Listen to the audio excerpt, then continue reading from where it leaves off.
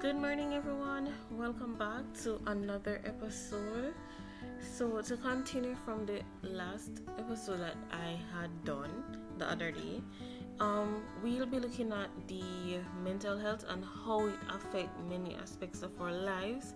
So, let's dive into it. So, one, it affects our emotional well being. A poor mental health can lead to feelings of sadness, anxiety, fear, anger, and other negative emotions that can affect our ability to really enjoy life. It does take a toll on on our physical health, which can lead to us having headaches, fatigue, insomnia, and weakening immune system. It does affect our ability to form and maintain healthy relationships with others, including family, friends, and romantic partners. It also affects our ability to perform well at school or work, leading to the decreased productivity, poor academic performance, and difficulty to concentrate. The other one is the daily activities. It really impacts it because when you're sad and you're depressed or you become anxious, it affects your daily activities such as eating, sleeping, and exercising, and this can lead to a decline in your overall physical health. The other one is the financial stability. It can lead to a financial strain such as cost of treatment or you miss work due to the illness, which is not good because we need to take care of ourselves in order to perform well at work so we can get paid and take care of ourselves. And the last one is the quality of life.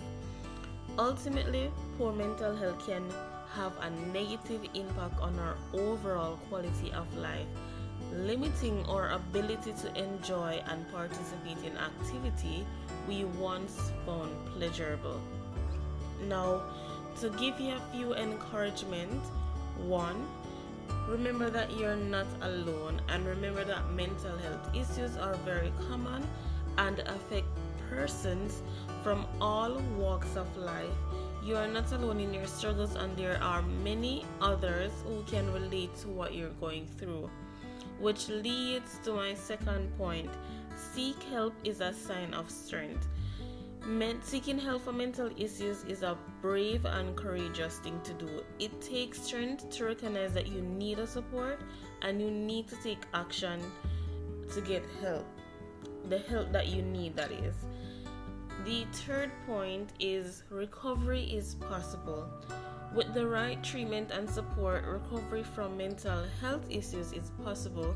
It may not be an easy journey, but with time and effort, you can learn how to manage your symptoms and lead a fulfilling life. Take small steps. It does make a big difference. You don't have to make the big changes all at once. Take small steps like practicing self-care, reaching out to a friend or a therapist, or even engaging in activities you enjoyed once. You can make a big difference in improving your mental health. And last but not least, be kind to yourself. Remember to be kind and compassionate to yourself as you navigate your mental health journey.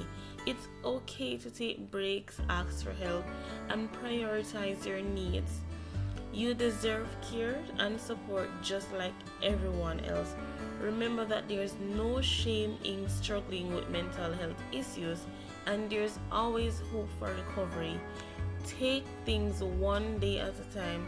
Be kind to yourself and reach out for help when you need it. Remember, you got this.